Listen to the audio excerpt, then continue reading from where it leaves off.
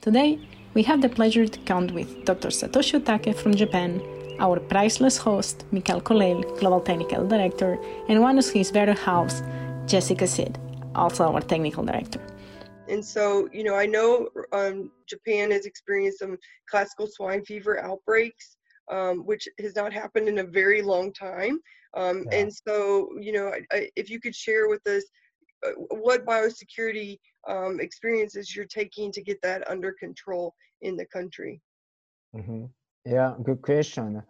To be honest with you, I believe I'm not the only one who used to believe that, and we should be able to get rid of classical swine fever within 1 month once we got the initial outbreak, but it was not. And our first initiative is just stamp out, because that was only one case in the farm that we know that the index farm, the index farm is not necessarily the best biosecurity intervention that they are doing. So we thought that if we could just stamp out that farm and area, then we should be able to get back to the negative status very, very soon. But the reality was not. And there are many issues and problems that, or maybe mistakes, I should say, that we unfortunately made. But besides that fact, the reality is that we are still contaminated with classical swine fever, and we already started vaccinating in the commercial farms as well as wild boar population.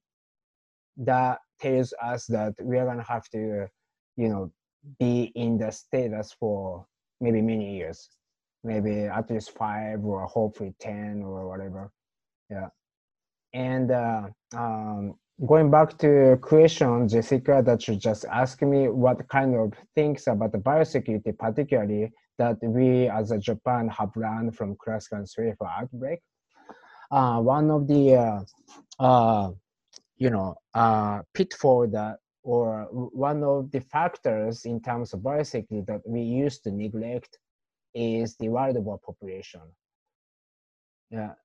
Maybe in the EU, like Spain, Mikhail, you know more than I do, but you've been, the wild boar population or hunting is part of the culture of your country. So, so you already have the consensus that, maybe you could easily get the diseases from the wild boar population to the commercial pigs too. Maybe you know more than I do, but we as a Japan, we never thought about, we do know that we have the wild boar population, but we are not serious enough to dig in the reason and the evidence that we get some viruses from the wild populations. But the classical swine fever taught us that there are many cases that are most likely to be due to wild population.